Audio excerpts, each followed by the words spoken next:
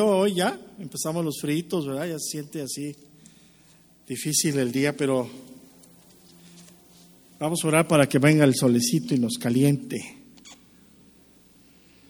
Si me escuchan bien, oigo un poquito de eco, le podrían poner un poquito más planito ahí el asunto. Vamos a poner aquí todo el asunto. Ahora en esta nueva manera, no hay manera de llegar tarde, ¿verdad? Tengo que estar aquí temprano porque ahora me toca a mí iniciar. Antes tenía una hora de poder llegar tarde por el retraso de la alabanza, ¿no? Hoy ya no, hay que estar aquí. Bueno, vamos a dar inicio, hermano. Buenos días. Me da gusto verdaderamente poder estar aquí, seguir la obra de Dios. Verdaderamente es un regocijo en el corazón poder compartir esta mañana la conclusión de este tema tan hermoso que dice ahí Efesios capítulo 3, entre el verso 13 y 14, dice: el amor que excede a todo conocimiento. Así dice el subtema ahí de la Reina Valera, y hoy voy a seguir en el camino de este tema, que es una oración. Pablo está orando, está intercediendo por la Iglesia. Sí, y aquí el tema es el mismo, o sea, Pablo sigue orando para que la Iglesia conozca el vasto, el grande amor de Dios. Y ya de aquí empezamos con una serie de dificultades tú y yo, porque nuestro corazón, hermano, aunque tú y yo no queramos y si lo descuidamos, nuestro corazón es egoísta. ¿Cuántos dicen amén? ¿Sí, sí o no? Entonces, cuando hablamos de algo que nos van a dar, ¿sí? Cuando, en este caso, el amor que viene de Dios, lo queremos recibir con esa inclinación en el egoísmo en el corazón.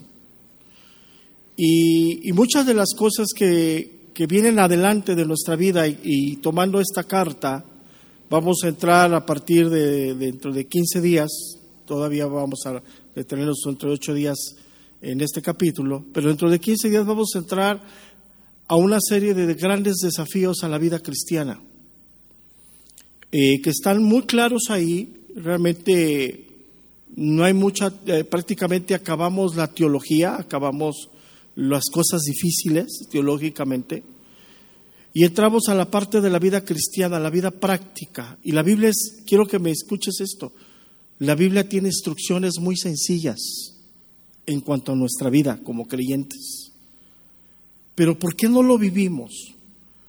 ¿Por qué hay tanta lucha ante algo tan sencillo?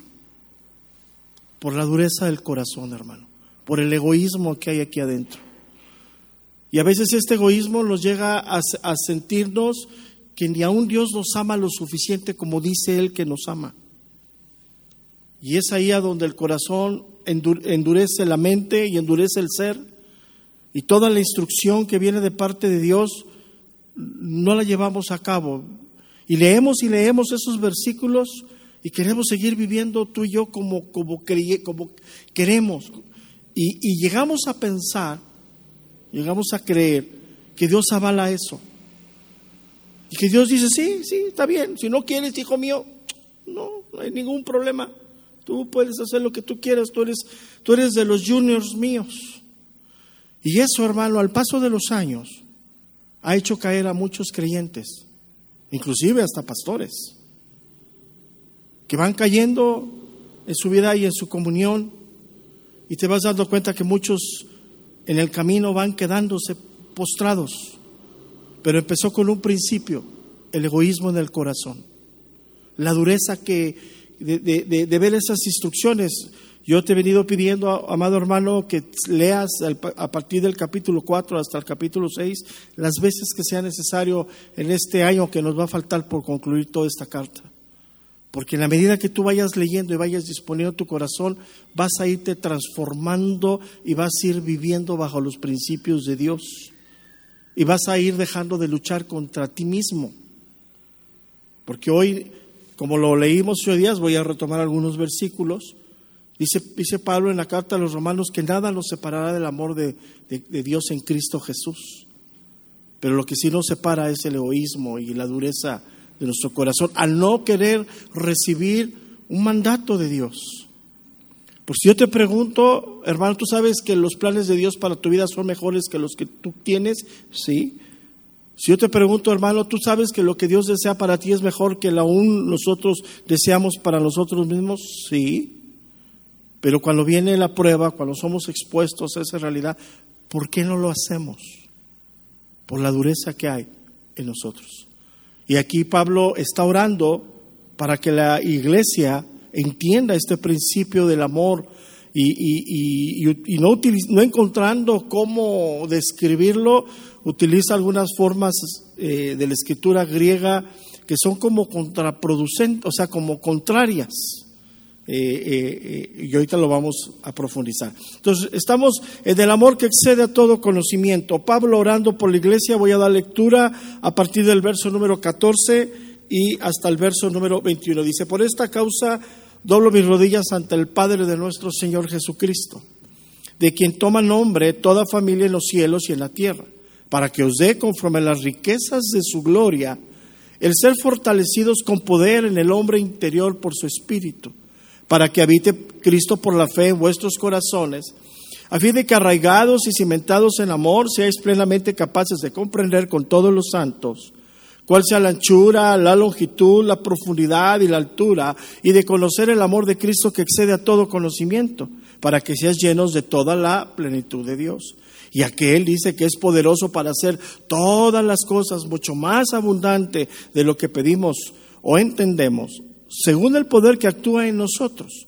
A Él sea la gloria en la iglesia, en Cristo Jesús, por todas las edades, por los siglos de los siglos, dice amén. Y ese amén aquí es el fin de la primera parte teológica de la carta, porque él va a entrar a la vida práctica, a la vida creyente. De hecho, empieza, y lo veremos dentro de 15 días, en la unidad del Espíritu. Vamos a empezar en ese camino tan difícil que es para ti, para mí, estar unidos por la fe en los principios de Dios.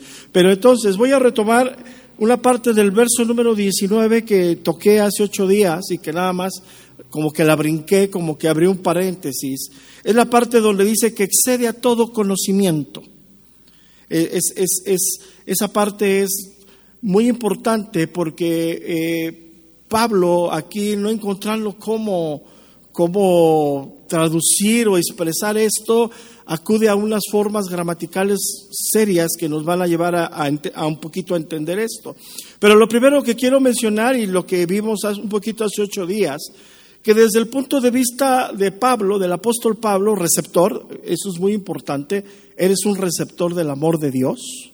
O sea, es algo que es importante. Tú y yo no podemos enseñarle a alguien algo que no sabemos, algo que no hemos experimentado. Y yo te pregunto, ¿cuántas veces a las personas les hemos hablado del amor de Dios cuando ni siquiera lo hemos ejercitado tú y yo en nuestra propia vida? Entonces aquí Pablo, siendo un receptor del amor de Dios, viviendo a pesar de sus circunstancias personales, viviendo ese amor, o sea, sabiendo que lo que él está viviendo en este momento de su vida espiritual, de su vida natural, es la voluntad de Dios, porque Dios lo ama sobreabundantemente. Eso es lo que Pablo está enseñando aquí. O sea, no es un simple maestro. O sea, la Biblia no es algo que solamente se enseña por enseñar, sino la Biblia, Dios nos lleva a vivir muchas cosas para poder transmitir este mensaje. Si yo te decía hace 8 días, yo no te puedo enseñar el amor de Dios, pero sí te puedo decir que yo he sido receptor del amor de Dios, y yo sé que Dios nos ama a ti y a mí de la misma manera. ¿Por qué? Porque lo he experimentado, lo he vivido, y ha sido a veces etapas muy difíciles de nuestra vida, muy difíciles, pero sin embargo con el paso de los años te vas dando cuenta que fue la voluntad en el amor de Dios.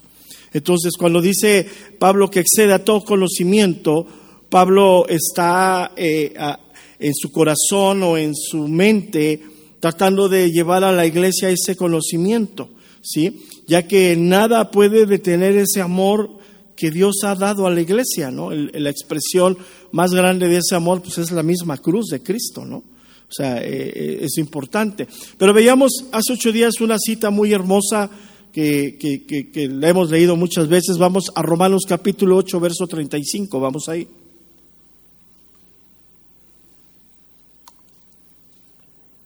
Romanos capítulo 8, verso número 35. Dice, ¿quién nos separará del amor de Cristo?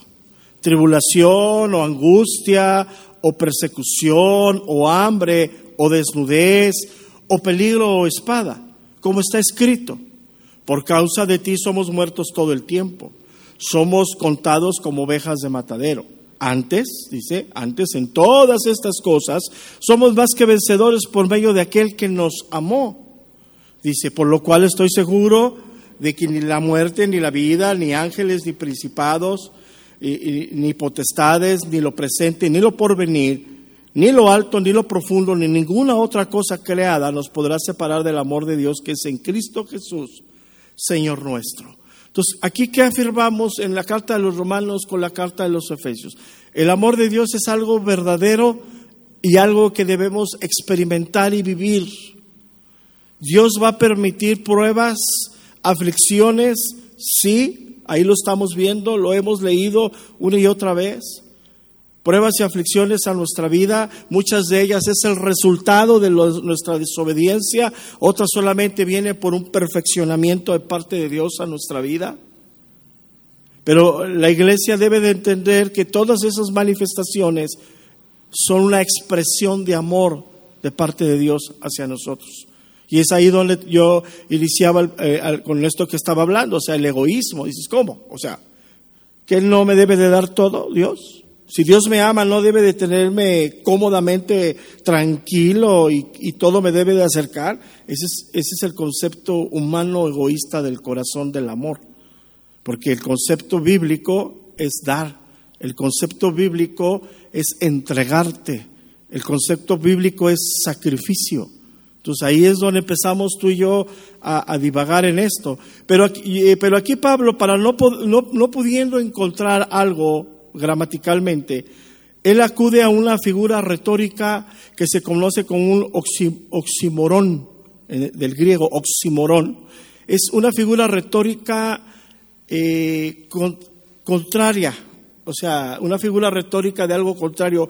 Es como, te lo voy a tratar de explicar, es como si Pablo estuviera diciendo, quiero que conozcas el amor de Dios, y es algo que no se puede conocer verdaderamente. O sea, es una figura retórica, ¿no? O sea, quiero que conozcas algo que no se puede conocer. O sea, pero ¿a qué quiere apuntar el apóstol Pablo? A la profundidad del amor de Dios. ¿Qué quiere decir esto? Que aún nosotros, fíjate lo que te voy a decir, estando ya en la presencia de Dios, o sea, ya en el cumplimiento del regreso de Jesucristo por su iglesia, y aún nosotros estando ya como iglesia en la Nueva Jerusalén, en ese tiempo que se llama eternidad, vamos a seguir conociendo el amor de Dios. ¿Qué te quiero mostrar esto? Es interminable, no sé si me alcanzo a explicar. O sea, ¿cómo te puedo yo decir a ti que conozcas algo interminable, algo que no se puede conocer? A través de la experiencia y de la comunión con Dios. Es la única manera. Pero no en el contexto, hermano, del egoísmo en el corazón y el egoísmo que te lleva a decir, si Dios me ama, me tiene que dar. Si Dios me ama, me tiene que tener tranquilo, porque Dios me ama. Entonces, ese no es el concepto correcto. Entonces, aquí Pablo, utilizando esta figura retórica contraria, se llama un oxímoron, es una forma literaria del griego, ¿sí? Utiliza esto para dar esta idea de decirle a la iglesia, ¿sí? Quiero que conozcas algo que no se puede lograr conocer. ¿Dónde empezó a hablar Pablo de todo esto? Vamos a regresar a Efesios capítulo 2, verso número 7, por favor.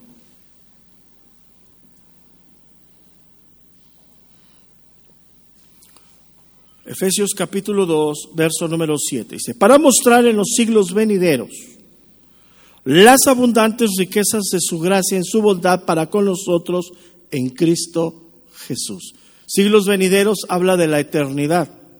Entonces, yo decía hace un momento que ni aún nosotros ya estando en la presencia de Dios, ya lo que Apocalipsis describe como la Nueva Jerusalén, ni aún en ese tiempo vamos a dejar de conocer el amor de Dios, y escúchame bien, ni aún de recibirlo. Es algo que ya es vigente para ti y para mí, y es algo que es de carácter interminable para la iglesia, porque es un Dios que parte de su carácter o parte de lo que Él es Dios es amor. Entonces, ¿qué es a donde quiero llegar? Por el hecho de decir que es algo que no se puede conocer plenamente, no quiere decir que es algo que no conozcas. Debes de aprender a conocer el amor de Dios para tu vida. Debes de dejar que el Espíritu de Dios profundice en tu corazón y te enseñe esas verdades fundamentales para tu vida. Cada caso es especial. Tus circunstancias son especiales, tu vida es especial y el trato de Dios para tu vida es de manera personal. Entonces, no es algo que yo te puedo enseñar como tal, pero es algo que sí te puedo decir que existe y también es algo que te puedo compartir que es una realidad porque yo mismo lo he experimentado en mi propia vida.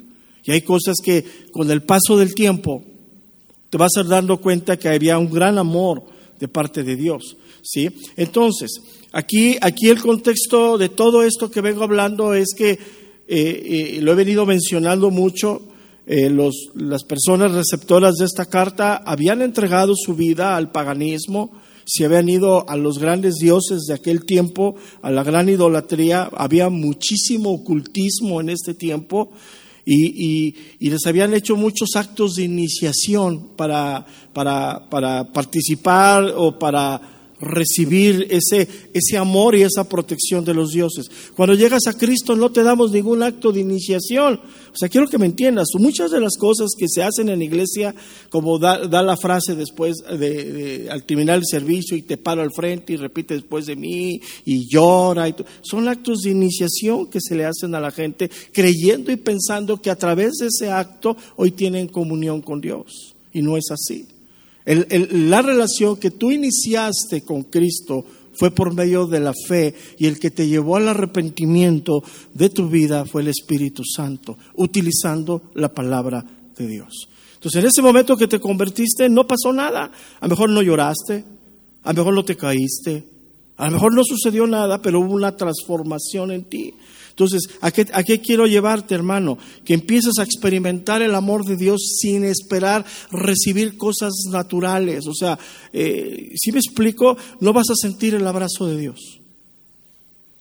Pero hay una parte en tu espíritu que tiene ese confort con Dios. Entonces, este tremendo amor de Cristo, ¿sí? Debe de ser un gran incentivo para ti y para mí, para las exhortaciones que vamos a ir viendo en las siguientes semanas. Y las siguientes semanas vamos a ir dándonos cuenta cómo la palabra de Dios nos va a desnudar y nos va a mostrar nuestra verdadera condición. Pero como sabemos que Dios nos ama, pues nos lleva a esa adoración a Dios, a esa rendición a Dios. Es lo contrario del endurecimiento. O sea, vamos, si puedes, nada más date una checadita a tu casa, el capítulo 5. Es tremendo ese capítulo 5 y vamos a llegar ahí. El capítulo 6 está impresionante, pero el capítulo 5 habla sobre el matrimonio, sobre cómo tratarnos, cómo debe de estar la mujer sujeta a su propio marido y el trato del marido a la esposa. Y eso dices, ay, pastor, que usted no conoce al que me tocó, ¿no? Entonces, endureces el corazón y te vas apartando del camino de Dios. Ahora, ¿cómo podemos entender esto? Mira, Dios le dio una promesa a Abraham. Le dijo, yo te voy a dar un hijo y de ese hijo va a venir una descendencia. Abraham en un tiempo dudó de esa promesa y Dios, para afirmarle esa promesa, se le vuelve a aparecer y le dice, ven Abraham, y lo saca, dice, lo lleva afuera de la tienda y le dice, mira, así como ves las estrellas, así será tu descendencia. Era la promesa del amor de Dios hacia Abraham. Yo te hago una pregunta. Imagínate en ese momento que Abraham, hace 20 siglos atrás, no había contaminación, salió y vio las estrellas del cielo. Y Dios le dijo, de ese tamaño va a ser tu descendencia.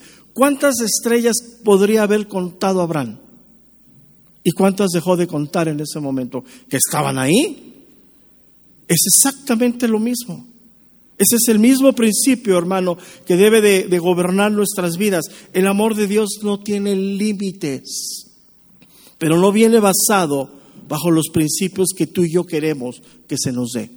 bajo los principios de Dios. ¿Dónde vemos eso? Dice el verso número 20, avancemos ahora sí al verso número 20, dice: y aquel que es poderoso para hacer todas las cosas mucho más abundantemente de lo que pedimos o entendemos. Entonces ahí el egoísmo dice: uy, si yo le pido 1 me da 5, uy, gloria a Dios, ¿no? Dice, lo hace más abundantemente. No, hermano. ¿Sabes qué significa eso bíblicamente? Que Él es soberano y va a mostrarte el amor y te lo va a dar el amor bajo sus principios soberanos.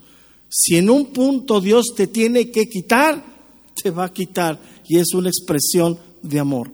Cuando vemos esos versículos, pensamos que siempre va a sumar, ¿no? Si lo lees así, y si aquel que es poderoso para hacer todas las cosas mucho más abundantemente, no, hombre, le estoy pidiendo que cambie a mi esposo, no, hombre, me lo va a traer como osito de peluche al condenado, ¿no? Y Dios te lo va a endurecer más al esposo, porque es necesario que primero te sometas tú. Y ahí es donde luchamos con Dios. Ahí es donde decimos: no, Señor, te estoy orando que lo hagas osito de peluche, mire, parece el rinoceronte ¿no? ¿Por qué? Porque tú necesitas primero crecer. Tú necesitas primero afirmarte, porque aunque tú no creas, muchas veces el corazón más duro es el del que está pidiendo que del que está haciendo. Ups, ya me metí en problemas, ¿verdad?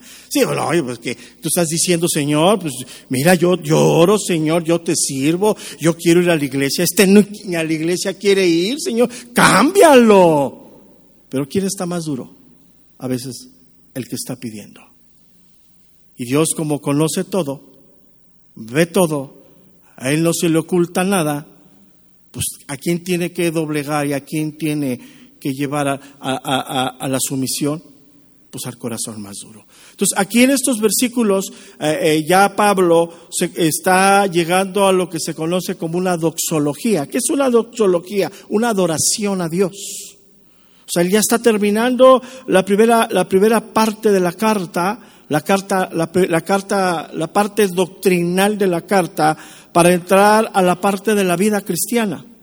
Y él aquí ya irrumpe con esa doxología. Esa doxología que viene hacia Dios. Uno de los énfasis de esta carta de los Efesios en la parte doctrinal, hermano, es la parte del poder de Dios. Pablo ha venido hablando mucho sobre el poder de Dios que actúa en la iglesia. Recordemos que cuando nosotros tocamos ese punto del poder de Dios, sí, ese punto del poder de Dios, tocamos que el poder de Dios actúa a favor de la iglesia, porque el centro del misterio es la iglesia misma. O sea, la creación de la iglesia es parte de Dios.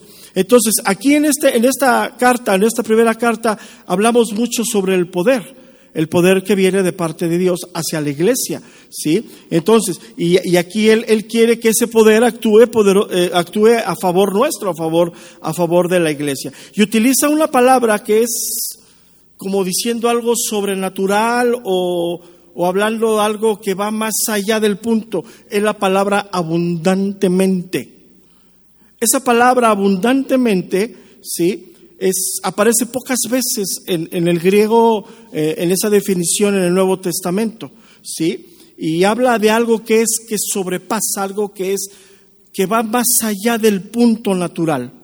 Y es a donde tú y yo debemos pues empezar a caminar con el Señor. O sea, el amor de Dios es más allá de lo que es natural, pero escúchame bien esto, hermano, no necesariamente tiene que venir con agregar o darte, sino viene con el principio de transformarte. O sea, Dios quiere transformarte más allá de lo natural, de lo sobrenatural, a través de ese poder que viene hacia tu vida. Entonces, ¿qué podemos decir aquí? Que el amor de Dios es transformador hacia la iglesia, hermano.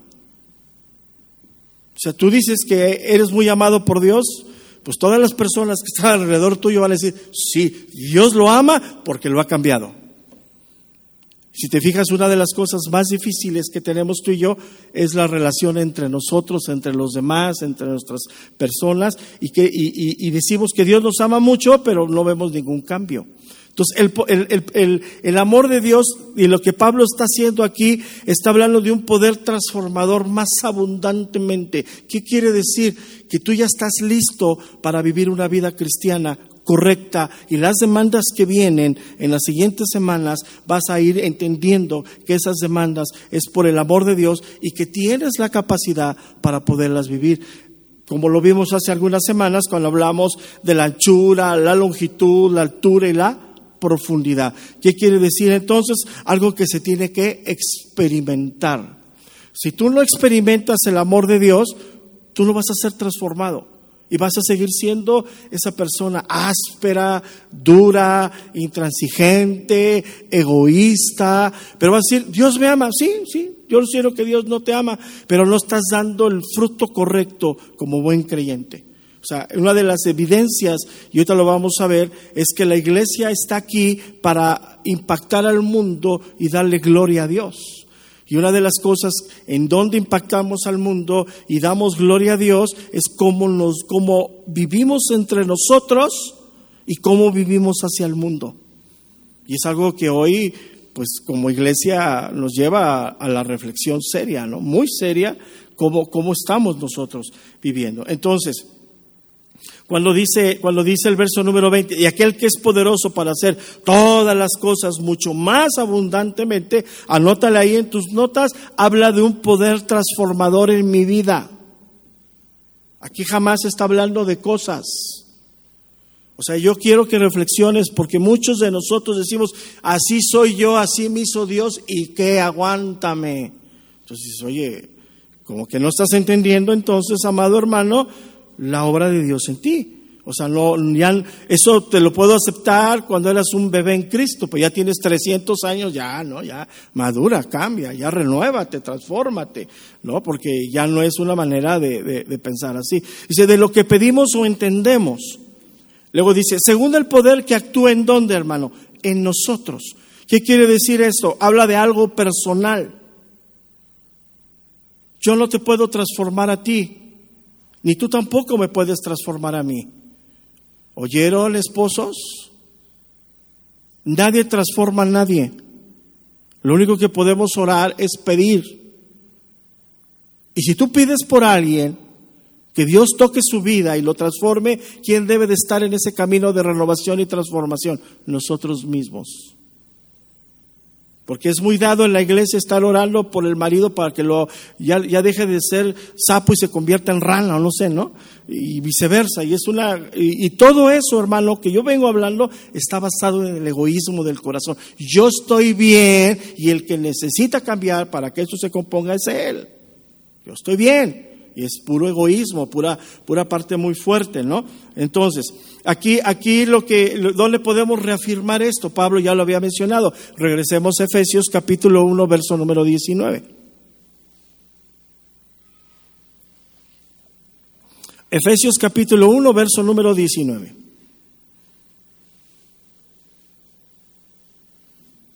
Fíjate, lo pone doctrinalmente para llevarlo a una verdad. Dice, ¿y cuál la supereminente grandeza de su poder para con nosotros, los que creemos? Según la operación del poder de su fuerza, dice el verso número 20, la cual operó en Cristo, resucitándole de los muertos y sentándole a su diestra en los lugares celestiales. Sobre todo principado y autoridad y poder y señorío y sobre todo nombre que se nombra, no solo en este siglo, sino también en el venidero. Y se metió todas las cosas bajo sus pies y lo dio por cabeza sobre todas las cosas. ¿A quién, hermano? A la iglesia. Luego dice el verso número 23, la cual es su cuerpo, la plenitud de aquel, todo lo llena aquel, hermano, en todo. Entonces, cuando terminamos esta porción, hace muchas semanas atrás, hablábamos de ese Dios que tiene el poder de complementar todo lo que nos falta. ¿Sí? ¿Y qué nos falta a ti y a mí en este momento? Conocer el poder de Dios a través del amor de Dios hacia nuestras vidas. Y esa parte en donde tú y yo tenemos que irnos ejercitando. Llegamos al verso número 21, ya al final de la doxología. Dice, y a Él sea la gloria, y ahí subraya el hermano, en la iglesia. Es la única vez en todo el Nuevo Testamento que Pablo afirma que la gloria de Dios se ve en la iglesia. La iglesia viene siendo el centro del misterio y la iglesia Dios tiene tanto amor por la iglesia que entregó a su Hijo unigénito por ella.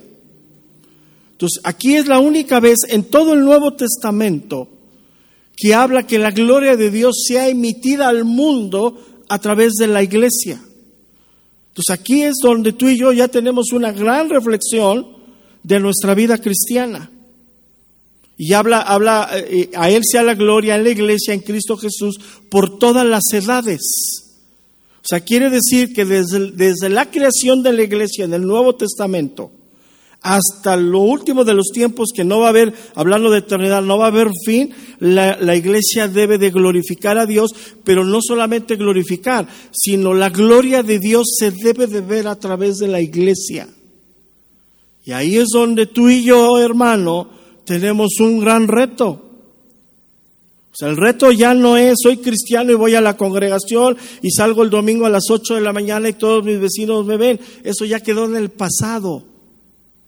El reto es que hoy tienes una vida renovada, transformada, que está basada en el poder de Dios y la gente alrededor tiene que ver ese poder transformador en tu vida para glorificar a Dios. Entonces, en los últimos años es muy difícil compartir de Cristo por el mal testimonio que se ha dado. ¿A cuántas personas conoces que han sido, por decirlo de una manera, vacunadas contra el cristianismo por un testimonio de otro cristiano? ¿A cuántos? Y lamentablemente, y eso anótalo ahí, se volvió una práctica de la iglesia del tiempo moderno. Es muy lamentable lo que te estoy diciendo, porque el mundo, por lo que tú vives y como tú vives y como tú enfrentas las tragedias, los infortunios, lo que somos, el mundo debería de desear nuestra propia vida. Pero hoy es bien lamentable que muchos no se quieren acercar a la comunión entre los santos. Más, alguien no quiere ni siquiera entrar a una puerta como un lugar de esto porque otra persona le dio un testimonio tremendo de lo que supuestamente es ser cristiano. Entonces, una de las cosas que ha aniquilado mucho en los últimos tiempos esta parte de activa de la iglesia, de la evangelización, es la falta de testimonio que hemos dejado de dar tú y yo como creyentes. Yo te quiero decir, hermano, si no vives bajo los principios de Dios, por favor no te digas que eres cristiano. No entorpezcas el evangelio. O sea, no es que pongas versículos en tu cubículo y que pongas versículos en tu puerta y que le pongas a tu casa, este hogar es de Cristo y adentro. Si fuera así, hermano, qué fácil sería. ¿Y sabes de dónde viene todo esto? De todo esto. Versículos que han tomado como, si yo creo, yo y mi casa seremos salvos. Y dice, no, si yo ya creí, todos somos salvos. Hasta el perro se convirtió. Créemelo, hermano. Yo he conocido mucha gente que vive en ese gran error y cree que sus hijos, totalmente fuera de la cobertura de Dios, viviendo totalmente en impiedad, los consideran creyentes.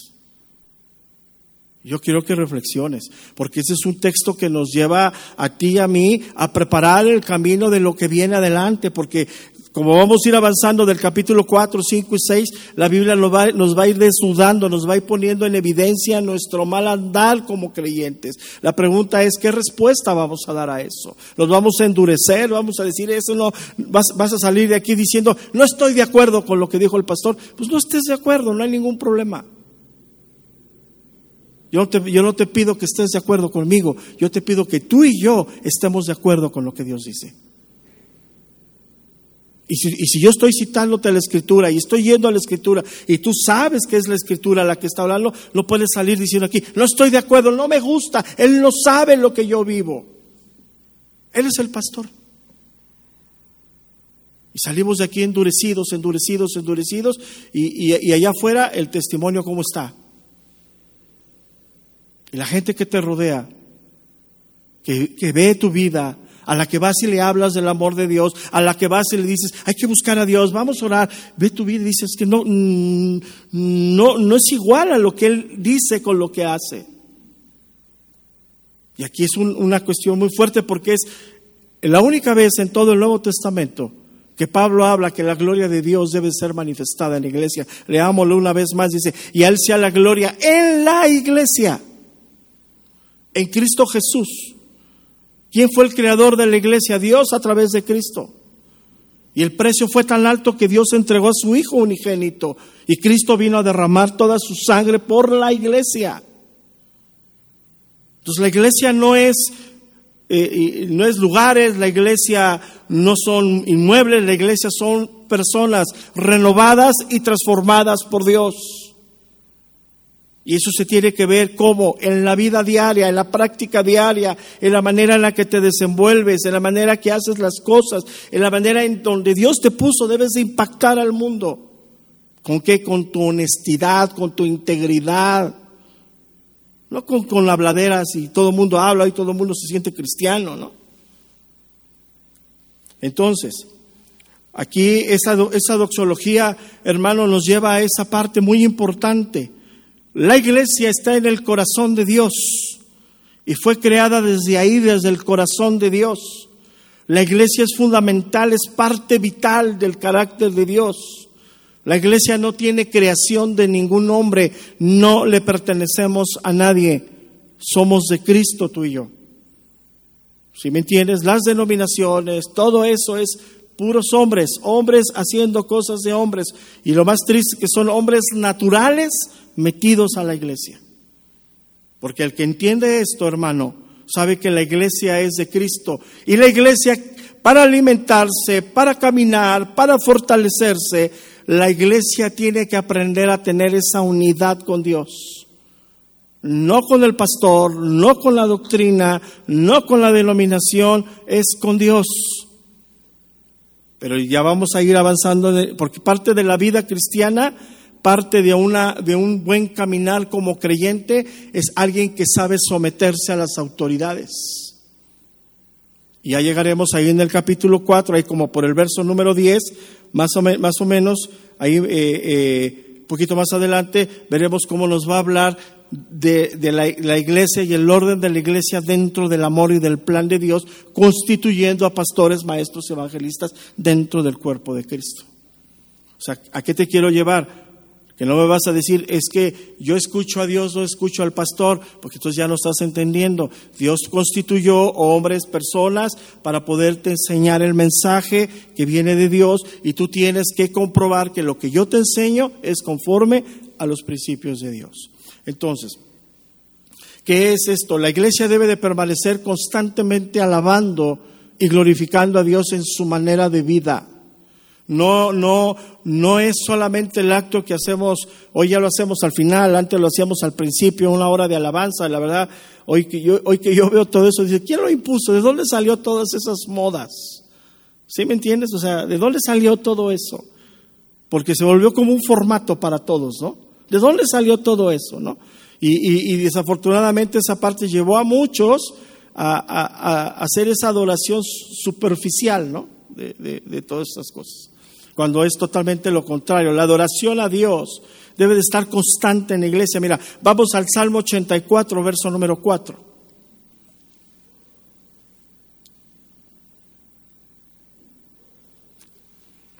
Salmo 84, verso número 4.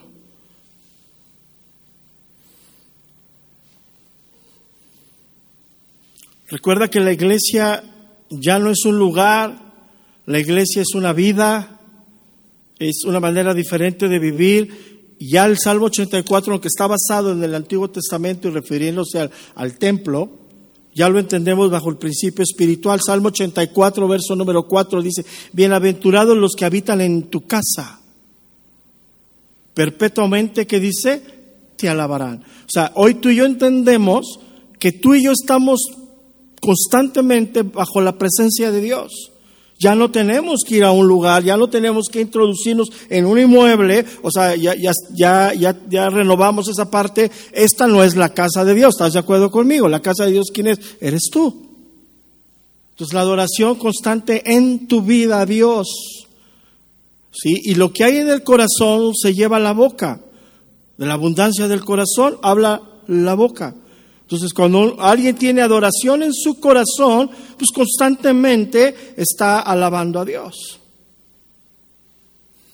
Y termina esta doxología, Pablo aquí, esta doxología ya al final, con la palabra amén. Amén es como dar un cierto, como decir, sí estoy de acuerdo.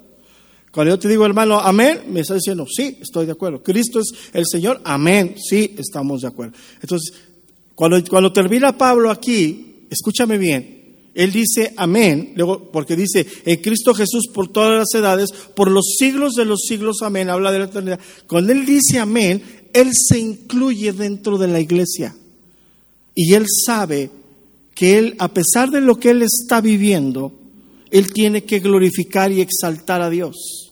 Recuerda la condición precaria del apóstol, encarcelado, enfermo, abandonado. Está en ese lugar, está terminando su carrera como apóstol, él ya sabe que viene el tiempo de partida, está recibiendo un trato muy duro de las personas, pero él dice, yo tengo que seguir glorificando a Dios. Entonces ese amén debe ser un amén para ti y para mí vivo, real, verdadero. Ya no el amén, amén, amén que nos aventábamos en una prédica, ¿no? Sino ya es un amén consciente, un amén diciendo, sí Señor, estoy de acuerdo, la gloria es para ti, sí Señor, estoy de acuerdo, mi vida debe de glorificarte. Señor, para que yo te pueda glorificar, el único camino es que me transformes. Y ahí es donde nuestro corazón empieza a divagar, a luchar, porque si yo te pregunto, hermano, ¿estás dispuesto a que Dios te transforme? Me vas a decir que sí. Pero en cuanto venga el trato vas a empezar, ay, es que ¿por qué? Y esto. Y ahí es donde empezamos a desviarnos de la verdadera fe. El problema no es ese, el problema es que un solo paso incorrecto nos lleva más, hermanos. Y el enemigo está ahí como león rugiente buscando a una que otra oveja atalantadita para podérsela devorar. Porque Dios nos hace conocer sus maquinaciones, nos dice todo eso. Entonces, hoy por eso tú ves cómo la iglesia, en lugar de darle gloria a Dios, caen, van quedándose, ya no llegan, no participan, no están, se van endureciendo. ¿Por qué? Por todo eso que viene gestándose desde tiempo, el corazón duro, el corazón que no quiere recibir de Dios, el corazón que dice, sí, voy a recibir, pero dame como yo quiero que me dé. Como yo quiera sentir bien, dame, Señor, lo que me haga sentir cómodo, seguro. Y si estoy así, gloria a tu nombre, Señor. Pero cuando viene la presión, empezamos a dejar de congregarnos, a dejar de servir, empezamos a dejar de buscar de Dios. Ya no hay oración, ya no hay comunión, ya no hay lectura de la palabra de Dios. Y empieza una bola de nieve que con el paso del tiempo, cuando volteas, ya estás totalmente a la deriva. Entonces, el amor de Dios, hermano, voy a concluir con esto. Es transformador y es renovador. Tú quieres experimentar ese amor totalmente y no tiene límites. Escúchame bien lo que te dije. Él quiere hacer una mejor hijo tuyo. Ya te aceptó, ya te regeneró, ya te transformó. Pero hoy Él no te va a dejar en esa condición. Y va a ser esa obra regeneradora fuerte, dura, a veces severa, pero con esto termino. Siempre con el amor de Dios hacia nosotros. ¿Cuántos decimos amén? Amén. Sí. Oremos. Padre, te damos gracias, Señor, en esta mañana. Gracias, Dios, por tu palabra, por tu amor, por tu misericordia. Gracias, Dios, por tu